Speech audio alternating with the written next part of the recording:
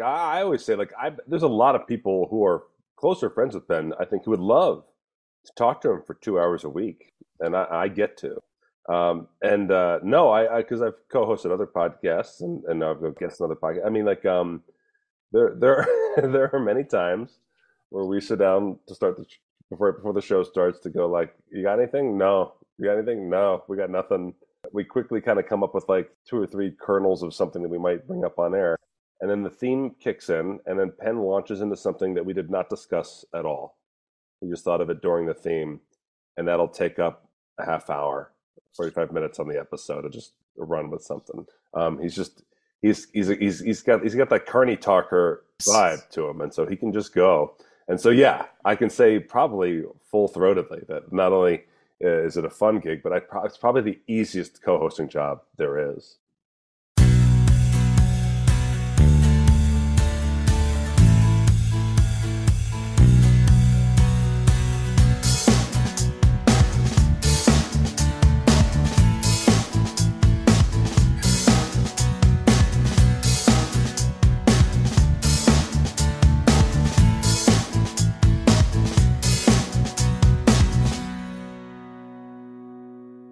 Hello, everyone, and welcome to a new episode of Set Listing Bruce, the podcast all about Bruce Springsteen, his music, and mostly his fans. I am your host, Jesse Jackson. We're kind of getting off the Bruce train, though I'm sure he'll come up. I'm having one of my social media, followers, people that I love following, Matt Donnelly, writer, performer, father, husband, podcaster, magician, all-around good guy. Welcome to the podcast. I also hand paint Civil War figurines. Little bitty. Yeah. When the kids ask, what do you do for a living, Daddy? What do you tell them? My kids think I'm a magician, and that's really weird for me. But, they asked me to come in for career day, and I thought, there's no way they want me to come in and talk about podcasting to first and second graders. Yeah. Yeah, and I think because I have to leave sometimes for weeks at a time, and so that's a big impact on them. So yeah, I think they think I'm a magician. Which is not something, if you had told even 5 years ago, Matt, that would have been.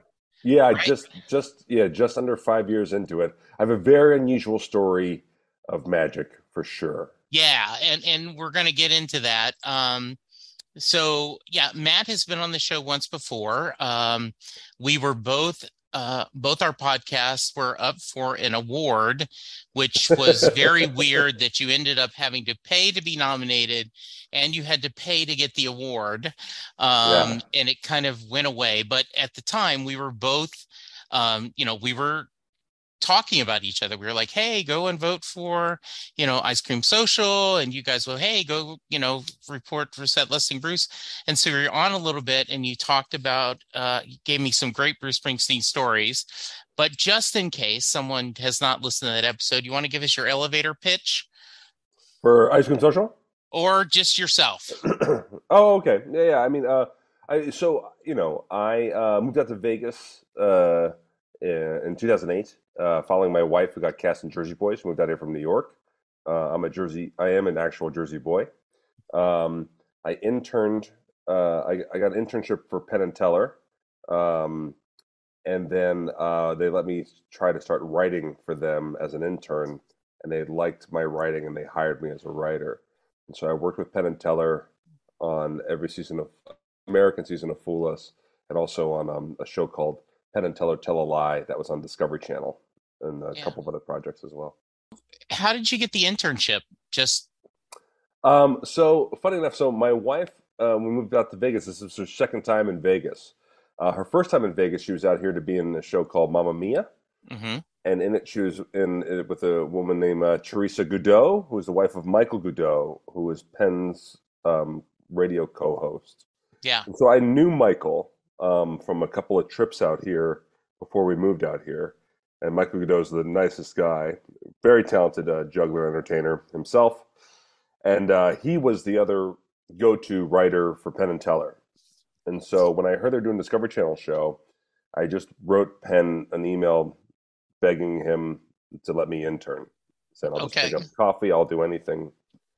And I'd only known Penn from hanging out with him at his movie nights gatherings. How His did wife you had get how did you get that connection? his wife briefly was really into improv right at the time I moved out there, which that's very lucky because she's not into improv like that anymore. Hmm. Um, but everywhere she went to see an improv show, I was in because I was really heavily involved in improv in the New York scene. I taught at the Pit, People's Improv Theater. I taught in the acting program at the New York Film Academy. I was a performer, performing 3 or 4 shows a week at various different theaters. And so when I got out here, I was very lucky. I got cast in Wayne Brady's show. So Wayne Brady had an improv show at the Venetian. Again, that was also brief, so the timing on that was perfect. And she came and saw me in that, and then she started. She had me host a charity poker tournament for her for Opportunity Village, and then I just kind of stayed friends with her, and so she started inviting me to movie night. That's kind of cool. Because it, I love just the randomness of this. It's random, man. It's real random. Right? I love the idea. You know, I am someone who I had a boss 4 or 5 years ago that says, "Hey, if you're not managing your career, you aren't going to have a very good one." I was like, well, that's the story of my life. I got hired by a company that did call center work. I liked it.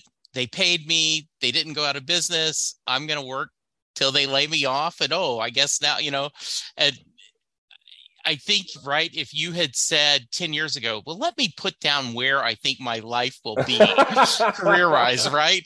You're going, what the hell? Same with my wife, like she went out for Yeah, Jersey Boys and Jersey Boys closed. And then we kind of liked living in Vegas, but for a few key reasons, musicals aren't ever going to be the thing here that they right. once were. And so she also is now a comedic clown and host for Spiegelworld and Absinthe, and it's Yeah. like, and she's laughing because she said we moved out here like a comedy writer and a musical theater actor, and now we're a clown and a magician. So. Yeah, and you've shared a little bit on Penn, but you married into a show business family, right? Like your wife has decent, fairly impressive roots from her family. Yeah, yeah. Her grandmother on one side was a vaudeville act called the Clark Sisters. Her grandmother on the other side was Ruby Keeler, who was in 42nd Street for the Parade, all the Busby Berkeley movies. She's a star Yeah, on the Hollywood Walk of Fame. Her father was a equity stage manager, and at one point was helped running Radio City Music Hall. Her mother was a dance captain, Bob Fosse, Broadway, in tours and all that stuff. And yeah, I was the first person in my family to try to be in show business, and so we started dating. And I thought I was trying to be an actor from the time I was 15. I was, trying to get involved with stuff, and I was doing improv everywhere, and I thought that was going to somehow get me places. And it did. It gave me auditions here and there, and it got me in a yeah. couple of small movies and things like that. And you were in a Vegas commercial, if I remember seeing you, Oh right? yeah, Like yeah, you're a yeah. group of the guys, right? One of those what happens in Vegas stays in Vegas Yes, commercials. Yeah, exactly. yeah, Yeah. yeah. I think it was funny. The coolest time I had with commercials was I was in I was in a fantasy football commercial with Jacksonville Jaguars Maurice Hmm. Jones-Drew, and that one was cool because I was a bartender at the time, and that commercial would always come on while I was working, you know. So that was always like a fun bit where like everyone at the bar got to look and see me up on the screen. So I never felt more famous than that fantasy football commercial. Hello, Pantheon podcast listeners. Christian Swain here to tell you more about my experience with Raycon earbuds. Our family now has 3 pairs of Raycon earbuds around the house, and my wife just grabbed a pair of the Headphone Pros to replace some headphones from a company that was double the price. And yes, she loves them. Now, if you haven't pulled the trigger on a pair of Raycons, Or even if you have, but you're in the market for another pair because they're just that good, well, now is the time to check them out because they just launched their upgraded model of the best-selling everyday earbuds. With Raycon's upgraded everyday earbuds, now you also get active noise cancellation, ergonomic design, and multi-point connectivity that lets you pair with 2 devices at once. New quick charge function, 3 customizable sound styles, plus awareness mode. Available in a variety of vibrant new colors to complement any and all skin tones. I even have a pair of earbuds in a cool green color. I have tried just about every earbud known to humankind, and these Raycons are fantastic. Seriously, if you've been wanting to check out Raycons, there truly is no better time. You're going to ask yourself why you didn't check them out sooner, and Raycon offers a 30-day happiness guarantee. So what are you waiting for? Go to buyraycon.com/Pantheon today to get 20% off your Raycon order, plus free shipping. That's right, you'll get 20% off and free shipping at buyraycon.com/Pantheon. buyraycon.com/Pantheon. I can imagine. So as you started being friends, how did you end up getting to be one of the co-hosts on Penn Sunday School? Oh yeah, that's really where. So we did. I interned on Tele-Live for Discovery Channel, and then they hired me for that. And that was a funny thing because I basically was just running around. I would advance scout restaurants that had Wi-Fi, so they could like run and that kind of stuff, and I would just go pick up things, and I was really just a little errand guy. And all of a sudden, I was making Penn laugh at movie night, so he's like, he just got an email saying, like, why don't we let Matt take a pass on these scripts? And I was so nervous that I actually got up from my computer immediately, and I just went to the gym. I went to the gym, and I sweat, and I worked out. And I was like, I need to get all of this nervousness and anxiety and fear out of me.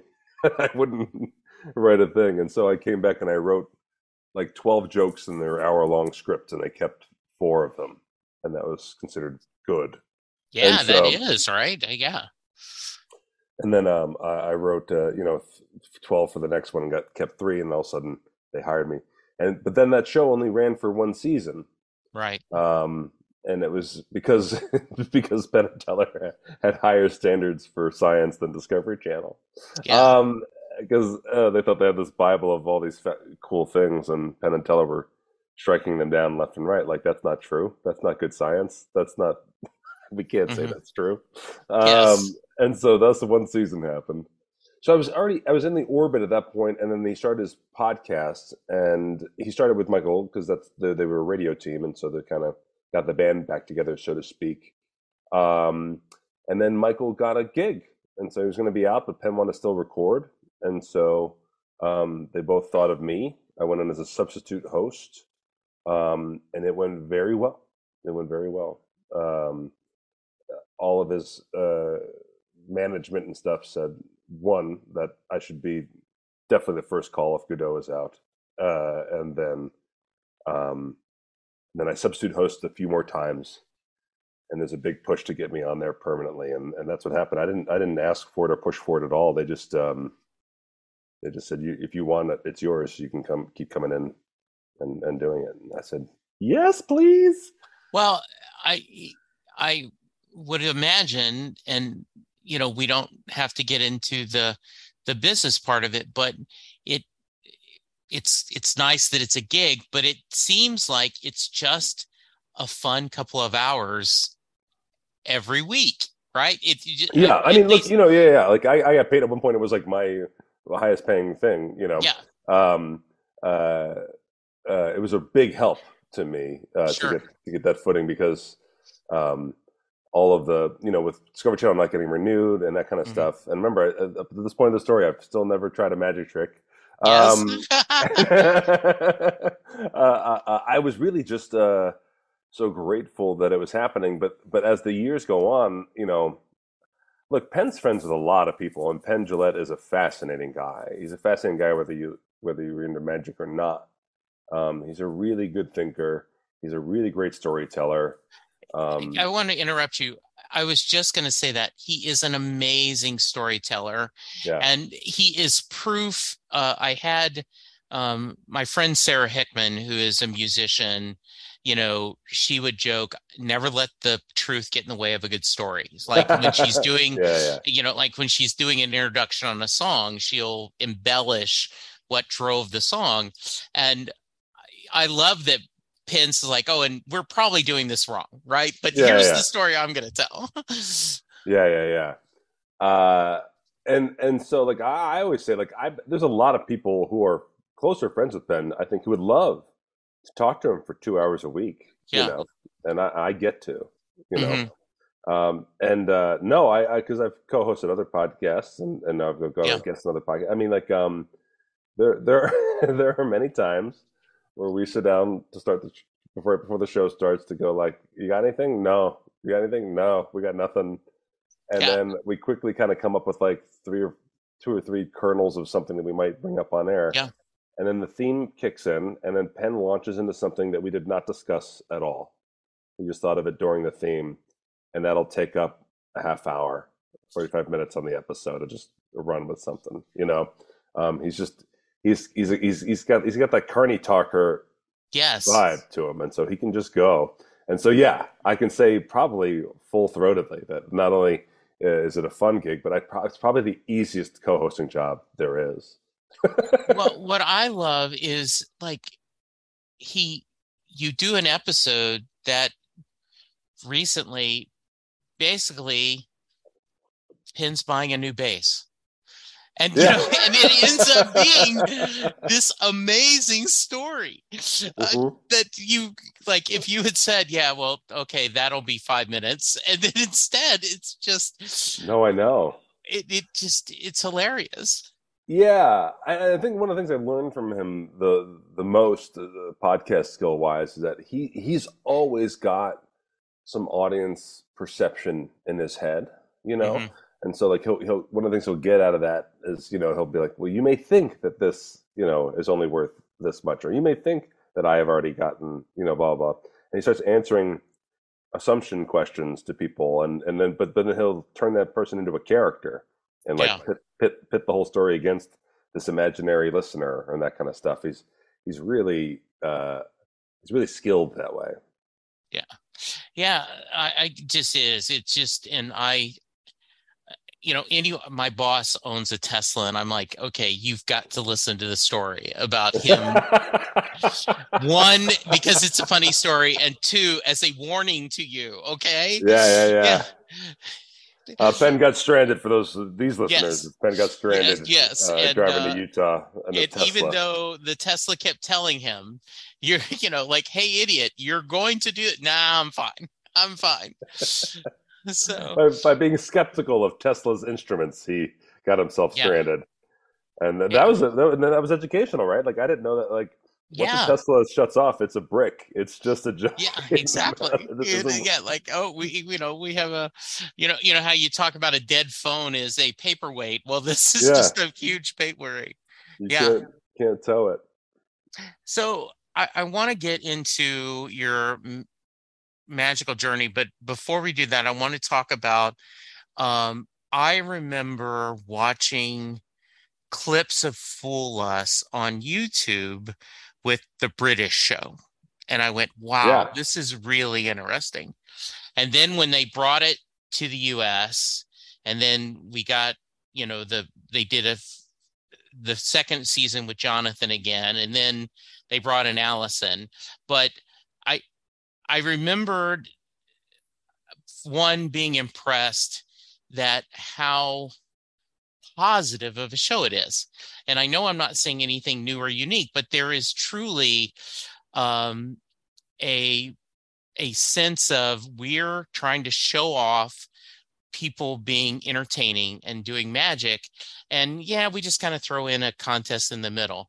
So when did you start getting involved with the show? And I started out being a patron member of your Abracadabra because of the behind the scenes story. And since then, I've learned to love y'all's podcast and embrace, the three of you talking. So we got you, Jesse. Yes, we got you good. Yes, we did. We hooked you. We reeled you in. Yeah. So I So when Fool Us first came to the United States, there was a couple of years gap there in between. Well, first I say is that Penn and Teller are brilliant, and because they were asked to be judges on other talent shows and other talent competitions before, especially when back in the day, like that was Yeah. in the birth of America's Got Talent and American Idol, there were a lot of other shows like those. Um, and Penn and Teller never wanted to do it because they didn't want to judge stuff they didn't know, right? Like how am I supposed to tell dancers what to do, that kind of thing, when we can't dance, and they can't. Um, the so when they came up with the show, like Fool Us, it was like I can tell if magicians fool us. That was the whole kind of premise, and the impact on it has been significant. So you see more people. That show showcases a lot of women doing magic, a lot of people of color doing magic, and then the show's been on long enough that we've gotten to see it take hold. So you see a lot more representation of magic around the world. Also, magic's more popular than ever right now. There's so many magic venues as I'm touring them, I'm performing at them. There's so many magic venues opening up left and right for people. More people have a mainstream understanding of magic as a concept, where they want to see some or see good versus bad, that kind of stuff, versus just like people used to just think magician meant birthday party. Yeah. And so it's really had a huge impact on magic's popularity, and also helped the amount of people that can do it and have access to it. That combined with the internet, I should say. But Penn leaves Sure. clues in his busts, and people can go on the internet and find those things and learn magic and that kind of stuff. And I always joke about magic being great right now because, like, if you go to a Vegas casino, they sell books on counting cards for blackjack in the gift shops of casinos. Right. So if card counting were that easy to do and that dangerous, they wouldn't, Right. Yes. But everybody having a little bit of knowledge helps tremendously. And I think that's what the show does, is the show gives a large audience a little bit of understanding of what it means to perform magic and things to consider before magic. And that's a great audience to have as a magician. People come in knowing a little bit, and it leads to a certain curiosity that's different than, if I perform, I don't stand up and pretend to have magical powers, right? So Right. that's not the kind of thing I'm going for. So having an audience be slightly educated on magic is great for me, ideal for Yeah. me.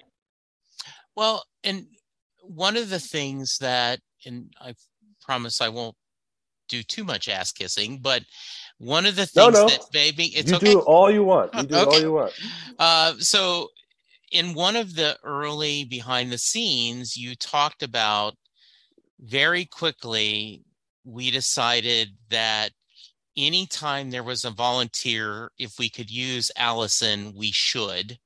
Yeah. And when I heard that and I started watching it, she is just perfect. And I don't know if this is acting or just honestly herself, but she genuinely is disgusted when it's something disgusting. She is, skeptical when it looks to be dangerous. And she is really like amazed at the end, like, oh, I can't believe you did that. She's a brilliant comedic actor, Yes. and that was borne out at many a large scale testing via movies and television for a very Mhm. long time. Yeah. She's also a very well known face, and it's a unique, beautiful face. And so Yeah. if you can get that face to react to your magic, it's going to help your career. And Yeah. a lot of magicians have definitely taken advantage of that. She's Yeah. gotten savvier as the years have gone on, though. Oh, I She's bet. on this stuff. She's gotten quite an education in magic because of it. Yeah. And so she's not as easy to bowl over as she was in Yeah. early seasons. But yeah, so I was involved as soon as it came over to season 2. Hmm. The first season was shot in England and aired over there, and then finally got recut and aired over here. And that's the whole thing about Fool Us in general. It was almost like a happy accident. Yeah. CW picked it up and they recut the episodes to fit the American standards for commercial breaks and all that stuff. And it became their highest rated show. And they just aired it in the summer. It was supposed to be just a little, almost like a little airing. Like they thought, Penn and Teller's management thought it would air that season and they could do a different, bigger version of the show for another network or something once people saw how the show worked for American audiences. And it worked too well that CW said, don't go anywhere. You're staying right here. And so here we are 9 seasons later. And then I heard it was coming over. I had worked with the producers on Tell a Lie, but I was still just, the intern who got hired as a comedy guy. They weren't necessarily looking to keep me, around or whatever. And I was actually at Penn's 60th birthday party in LA. It was a big thing, and they were there. And I had just been hired by Lisa Lampanelli to do some punch-up work for her. And then I also wrote a show that was going on downtown here in Vegas. And so when I saw them, I got to drop those two nuggets on them to be like, hey, I'm not just a Penn and Teller lackey, even though secretly I was definitely still just a Penn and Teller lackey. And it was all just permission to write a submission. So I wrote a submission. And I wrote it based on watching all the illegal YouTube clips of the British show. Right. And I called them up. They hadn't heard anything. I called them up to check in because the season was approaching, taping was approaching. And I said, hey, what's going on? Can I come to work, kind of thing? And they said, well, I liked some of your stuff. It was pretty good. Maybe try to write some more stuff for me. We'll take a look at it. Like here's a joke that someone gave to us. It was like for Jonathan Ross, the British host. It was like, I love, now that I'm hosting a show over here in America, I got to adjust certain words. Like we use bin instead of garbage can, lift instead of whatever. It's like, and you guys say the word dentist, and we don't have a word for that. And that was the joke or whatever. And I said, okay, you want me to write more like that? He said, yeah. I said, okay. And then we hung up the phone. And 5 minutes later, my phone rang, and it was the executive producer, Andrew, and he said, Matt, that dentist joke for Jonathan. I go, yeah. He goes, you wrote that joke. I said, I did. He said, so I just told you to write more jokes like you. And I said, you did. He said, I'll see you on Monday. The phone, and that's when I was hired for Fool Us. Did you just not want to tell him? Did you not Correct. want to embarrass him? Yeah, exactly. Yeah. That's greatness. That is a wonderful story. I literally I don't know what to do, but I'm shutting up. This is so weird. I'm going to shut up. And then, but the phone rang right away. So I didn't have to worry about it. But that's how I got hired. Strangely enough, it wasn't just a Penn and Teller favor. I had to really try to work to get that to happen. Yeah. But then, so then I'm working on every season. I work with Jonathan Ross was the first year, and that was great. Jonathan Ross is the David Letterman of England, and he's hosted a billion shows out there. And he knows television. And so he was so comfortable walking around this giant production. And I was basically walking around with him. And I basically took a television education class from Jonathan Ross. Like he just knew how to talk to everybody. I watched it. And so I was always co-writing with Jonathan. He'd always turn jokes inside out or ask for 3 different punchlines or whatever. I never just gave him stuff and then he but it was in the meantime I was helping him with, I saw how he prepped for interviewing audience members, the magicians and all this other stuff. And so and then Jonathan Ross, while he's the David Letterman of England, he was not the David Letterman of here. And so he has a lot of projects. His wife is the one behind the Kingsman. It basically became too crazy to schedule and too expensive to make sure he was staying the host. And so CW wanted a familiar face. Everybody wanted a woman to host when Jonathan bowed out. And then Allison Hannigan landed on our doorstep. And obviously, How I Met Your Mother, Buffy, American Pie movies. And I say this with all love to Jonathan, right? I hate to say better, but she is different and she has really grown into it. And I think the three of them have a lot of fun on camera. They make this a very relaxing 10 to 12 weeks, and of course, not including repeats, you get to go hang out with your friends and get to watch some amazing story, Yeah, like this is performances. a moment coming up in this upcoming season where, was like Penn and Teller doing a bunch of different bits, and so it's a Penn Yeah. and Teller bit, and so they quickly throw Allison into it, and the first rehearsal was a little all over the place because they just had the magic effect down, but not they didn't do it in their show, so they had no script for it, Hmm. and it was really really awesome. I got to put on my improv helmet, and so like the first take went through, and I just ran on stage, and I just like sharpened Penn's to dos, Yeah. and then I sharpened Allison's to dos, and then I was like, and this should have an impact on you, and this should have an impact on you, and I made like quick tweaks, like literally like 30 seconds, and all of a sudden they both just exploded. It crushed this bit, and the director turned to me and was like, "What the hell did you say to him?" And I was like, I was like, well, you have two very gifted entertainers up on stage who really know what to do. I just literally just gave a Yeah. quick little outside observation, and I got to look really, really good because Allison Hannigan is fantastic with Yeah. comedic direction, and Ben Gillette is fantastic with direction. So it was awesome. Yeah.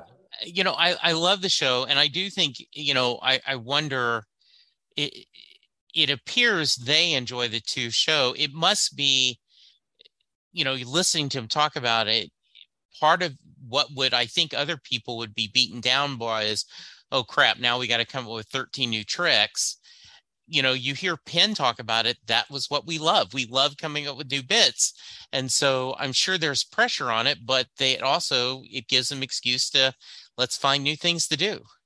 yeah, without a doubt. I mean, they're creating a ton of tricks right now. Like we haven't even gotten news that we're renewed for season 10. We never do until the show. Usually about 4 episodes into the season, we'll find out whether or not we're going to Yeah. do more. But Penn and Teller just put in 2 new tricks into their show this Hmm. weekend, I, and I would hope you get 10. It seems to be, that would be kind of cool. I mean, not that 9 isn't anything to be sneezing at, but it would be kind of a decade. well, it's a very strange time for television. Uh, Penn and Teller's Fool Us is over 100 episodes, so we're past Yeah. that point where you typically usually would pump the brake. In older Yeah. television, Right. you'd be like, great, now we have enough to syndicate and go around, and you It, can resell it all the time and re-air it on different television networks. But now, look at like American Idol, AGT, all those shows, The Voice, the shows that have made it are still on the air, and even though they're getting a fraction of their viewership, because the answer is like, what else do you stick in there yeah. that gets eyeballs? Because it's so hard to get new eyeballs on shows now. The way people watch television is so strange right now. It's actually, if anything, in flux. We're not fully transitioned to timeless television, and so Well, it's yeah. I mean, Piff ended up putting his special on YouTube, yeah, which is yeah, crazy. And I appreciated it. I enjoyed it. I thought it was wonderful, but it's just on YouTube. But, yeah. Because there are very few. Where do you go with a magic special? yeah, It's very hard to figure that out, and then a comedy one at that. yeah. It's very difficult to figure these things out. Mhm. And even now, right? Like so, like if you have a Comedy Central special, like say Piff got to go there, Yeah, well, it airs once or twice, and yeah. then it's in their library, and then they may or may not put it up on their app, and then how do you get people to eyeballs on it? And so Piff really wanted as much freedom to have eyeballs on it as possible, so they could always go back to it and watch it. And you Yeah. can see it. I mean, the its first day was like 70,000, and now it's already up to a crazy amount of views. It Yeah, just it's just crazy. immediately rolled on it. So All right. All right. So I won't keep you too much longer, but I did want to know, one of the things that I find fascinating is your journey on how you went from being a writer, stand up, improv, and all of a sudden, as your kids call you, oh, dad's a magician.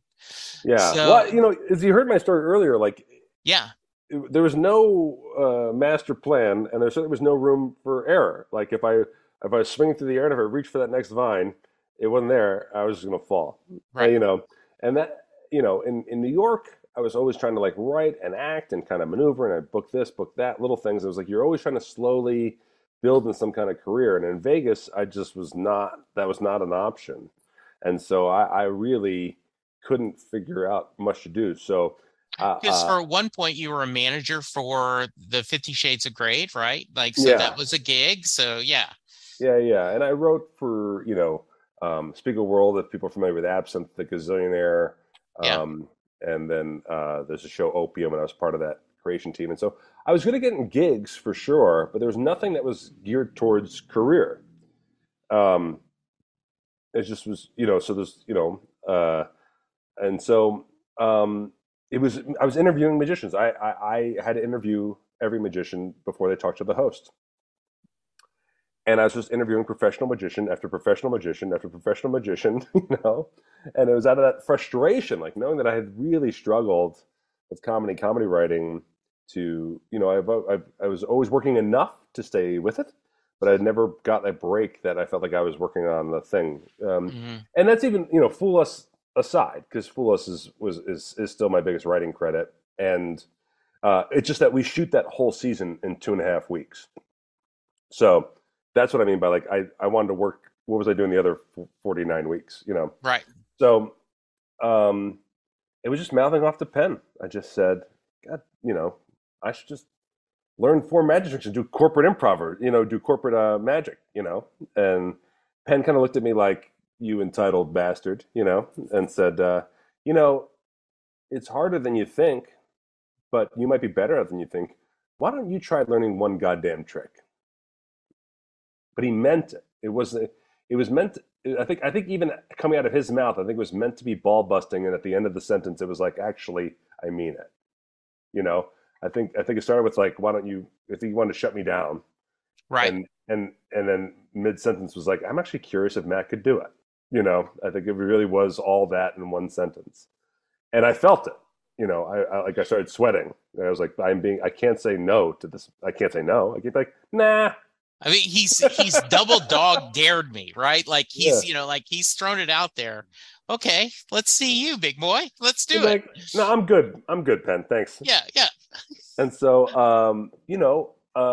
he spent the rest of that season kind of trying to like come up with different ways for me to try different tricks or try to perform something, And I was like, he's really got this in his head, And that season went over, and then I actually did end up working on other shows and kind of put that aside. And then my dad came out to visit and sat in a Penn Sunday school, and Penn brought us to his house for lunch. And then Penn went back to talk about me doing magic at lunch. And the time had passed. So I was like, oh my gosh, it's still in his brain. I really can't procrastinate this much more. And he said, you want to stay away from cards because you're starting so late and kids are so good at cards. And you can get lost trying to come up with the perfect blank trick, this trick. You won't be able to keep up. Don't get lost in cards. Okay. He said, and everything from the waist up. Do all your magic from the waist up. Because that way, if you're playing a parlor, you're doing close-up, you're doing a stage, all your material can just translate to wherever you're playing. And that was unbelievably sage, because I play a lot of different kinds of venues, and I don't have to make that many adjustments, and I'm very lucky. He gave me that advice, and then after lunch went out to the car, and my dad just goes, "You just got basketball advice from Michael Jordan. What are you going to do with it?" Bam! I mean, that's spot on. Yeah. So then I started going to. I started secretly. I went behind. Thought it'd be funny just to surprise Penn, but they were working with Johnny Thompson, was their magic director, and Johnny was one of the most nicest and welcoming people on the planet. Loved magic and loved teaching it, and so I started going to Johnny's house. An afternoon here, an afternoon there, and he was teaching me magic. So the first person to teach me magic was Penn and Teller's guy, and so I thought that would be a nice surprise for them. And then all of a sudden, once again, I was jobless, and I was like, I know all these magicians from Fool Us and around town, and I have this kind of street cred of being a a lackey to Penn and Teller, and so I thought, what if every magician that I'm close with teaches me one trick, and then I'll do a show of those tricks. And that's when I did a crowdfunder, and I went to 7 magicians. They taught me 7 tricks. Now, Johnny said yes first, so Penn said yes second because Johnny was on board, and then Teller said yes because Penn and Johnny said yes, and so then every magician said yes. Right, that I could helps. I could have done 20 tricks taught by 20 magicians if I Right. wanted to at that point, because now it was a careful dominoes placed to push them in the right order, and so yeah, and then Piff the Magic Dragon saw that show, and he helped me on one of the tricks. So he was one of the other magicians who said yes, and said, "Why don't you come open for me on tour?" And I did. As a magician, my first year of magic, I did 60 shows on the road opening for Piff. I mean, that's stupid. That's just dumb. It's dumb. I saw you in Dallas, at the Improv. We got to talk a little bit. Those are great shows, by the way. They were, yeah, they were. And I got my little ice cream social poker chip, and we got to visit and take a picture. But it was a nice duo. You fit the tone of the show well. Yes. And and it was, and what I thought was really funny is because I had not seen you, but I had been the fundraiser. I'd gotten my little Mind Noodler sticker and all this, and you're in overalls, but you don't do an accent. You just, and it's worked perfect. Like, oh yeah, I happen to be in overalls, but let's talk about this with your big old knife. So yeah. Well, that's for your audiences. I started off, Yeah. in order to learn all that magic, and I was a comedy writer, so I was like, oh, I'll write for my character nice and big. I'm going to write for a big character. Yeah. I'm a bigger guy. People like when I play big, and then it'll help me instantly write. Right, if I'm playing a big character, so I played Hillbill the Psychic Hillbilly. Yeah, and that was my original show. And the only problem with that is that when I went on the tour, when I went touring, is that people wanted to know where in Appalachia I was really from, and when they found out I was a character off stage at a comedy club, they hated my guts. They were really mad at me for not being that person. Right. And then I basically was like, I don't want to become the Larry the Cable Guy of magic, so I'll just start just being me. Mm-hmm. But I learned every trick. I'm new to magic, so every trick is learned to overalls. Right. Pockets and ditching and hiding and grabbing, very important things for a magician. And so I only knew it in overalls. I know that RJ gives you a hard time about that on your one of your other podcasts about it, but it's good. Yeah, I want to urge, Matt's very funny. I'm one of these people. I don't want to be a magician, though I do every once in a while try to, when I'm on a con call, I'll try to do a French drop. You're already doing it wrong, so I'll let you know off air. I'll exactly fix it. Right. Yeah, I know. And so, but but I love watching.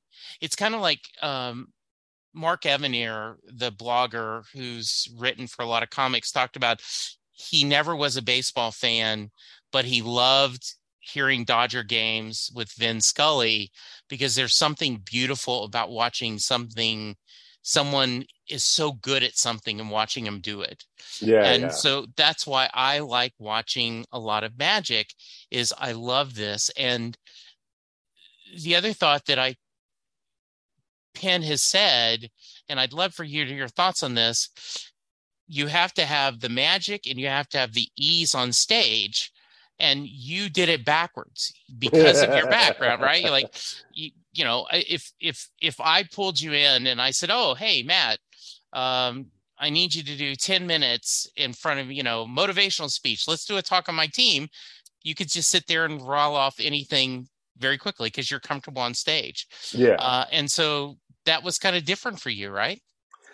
For sure. And that's not, there are plenty of great performing magicians, but it was certainly a superpower. And I'd say like the thing about, I I'd say like a lot of magicians work towards their stuff becoming like perfect Yeah. within an inch of its life. Um, and I owe a lot of this to Piff because Piff is not like that. I mean, Piff is a very, very passionate magician and surprisingly passionate. I think people think because he's a giant dragon. People don't know that he had a career before being a dragon where he was absolutely huge magic nerd, Yeah. big magician guy. Um, and then, but we both like things to go a little off the rails, and so I got to see him do that all the time, still accomplish his show while letting some things get really off the rails.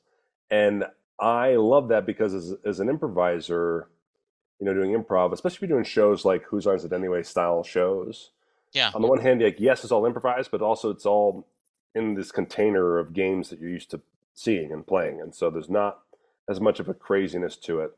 And I always wanted, when I would do improv shows, to make sure that the audience knew that something was definitely only happening in the room for them tonight.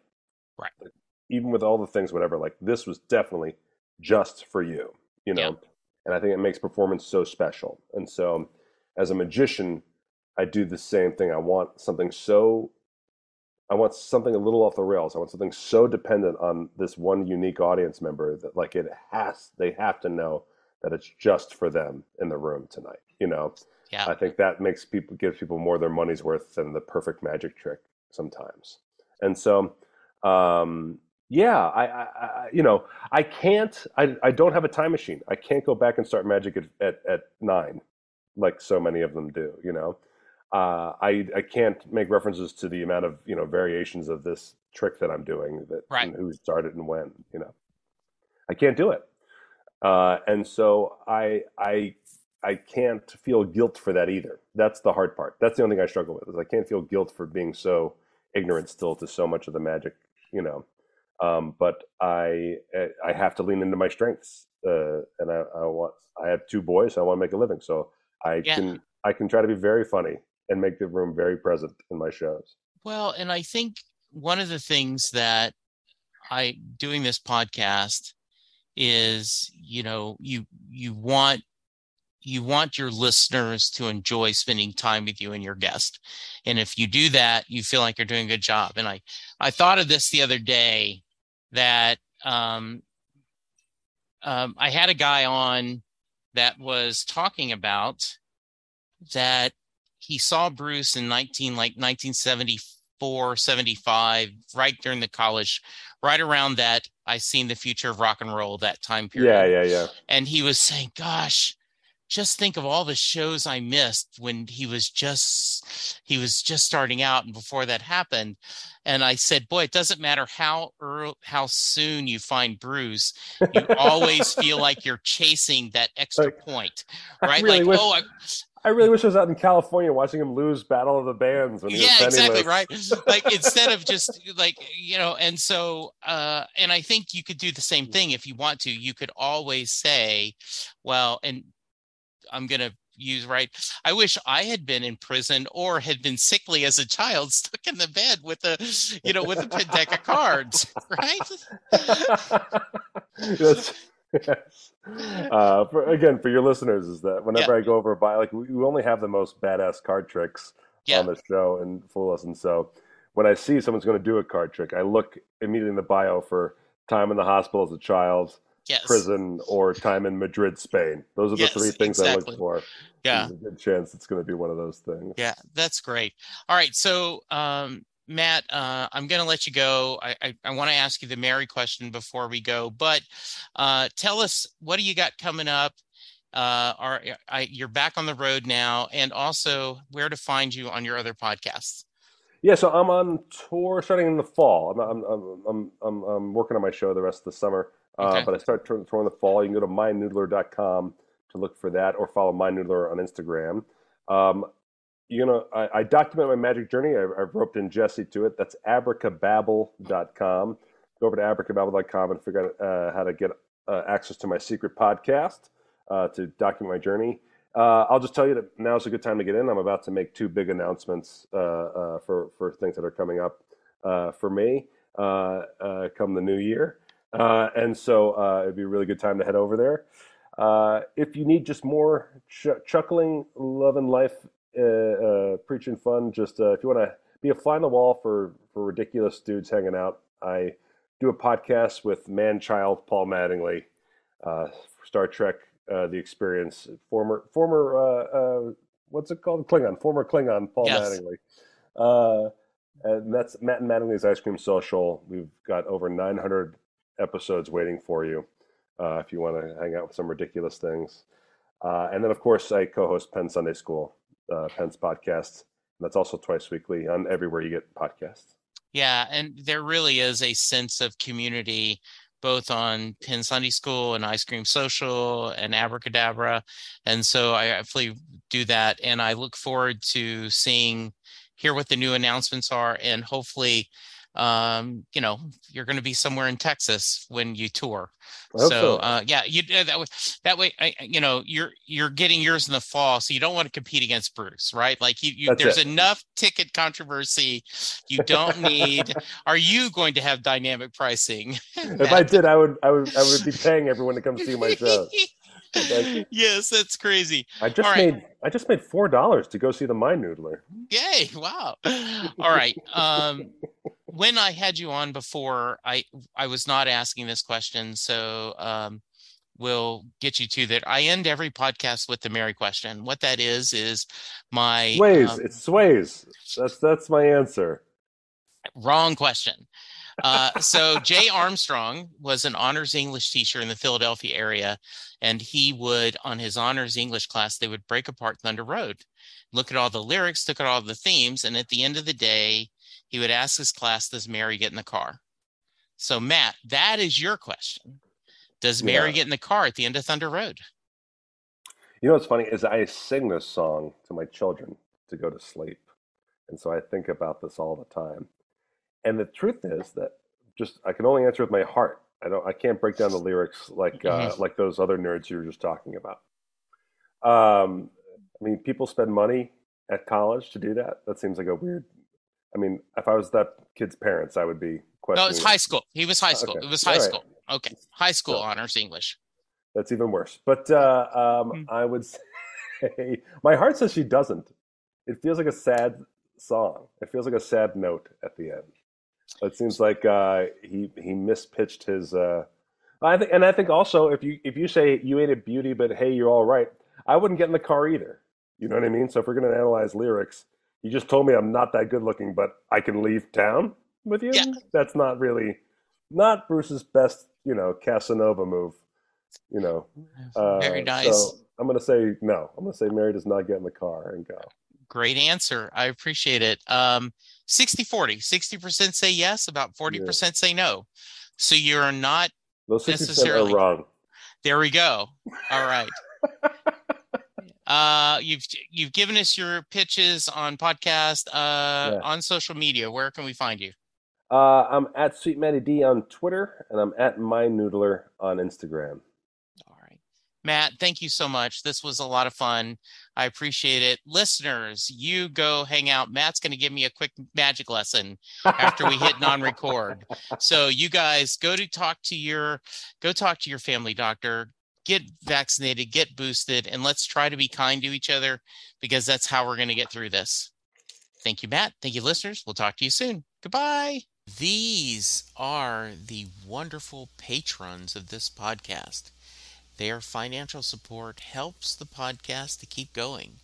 I want to send a major shout out and thank you to Steve Rogers, Chris Bloom, Randy Brown, Betsy Hodges, Anna Lynn, Stephen Malio, Andrew Goddard, Crystal Carroll, Dale Hosick, Bella Pori, Terry Smith, John Munson, Mary Thomas, and Rob Barnett.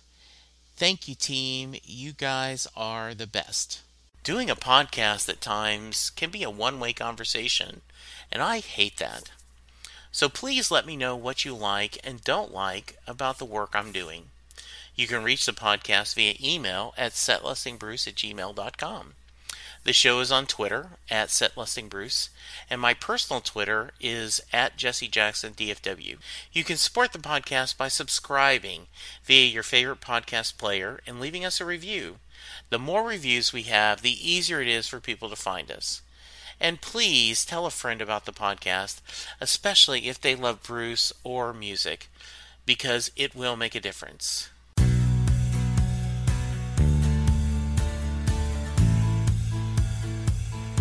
You just heard the fun-talking, hard-rocking, music-loving, album-ranking, fan-thinking, joy-spreading, lyric-reading, story-sharing podcast that is the one, the only, Set Listing Bruce. The theme for Set Listing Bruce was written by David Rosen, used by permission. It's NFL draft season, and that means it's time to start thinking about fantasy football. FantasyPoints.com features industry-leading experts and prognosticators using proprietary hand-charted data to help you score more fantasy points. FantasyPoints.com is the place to go for whatever kind of fantasy football you play. Whether you play fantasy football, daily fantasy sports, or do a little bit of everything, Fantasy Points has the meticulously researched content to guide you to victory. And why wait for the fall? Fantasy Points also covers the new spring football league, the UFL. Join the guru, John Hansen, Scott Barrett, Joe Dolan, and other massive names in the fantasy football universe with an exclusive offer. Use code Pantheon for 15% off any Fantasy Points package, including the all-in package, with access to every article, tool, and data nugget that Fantasy Points has to offer. That's FantasyPoints.com and code Pantheon for 15% off at Fantasy Points. FantasyPoints.com, code Pantheon. Score more fantasy points.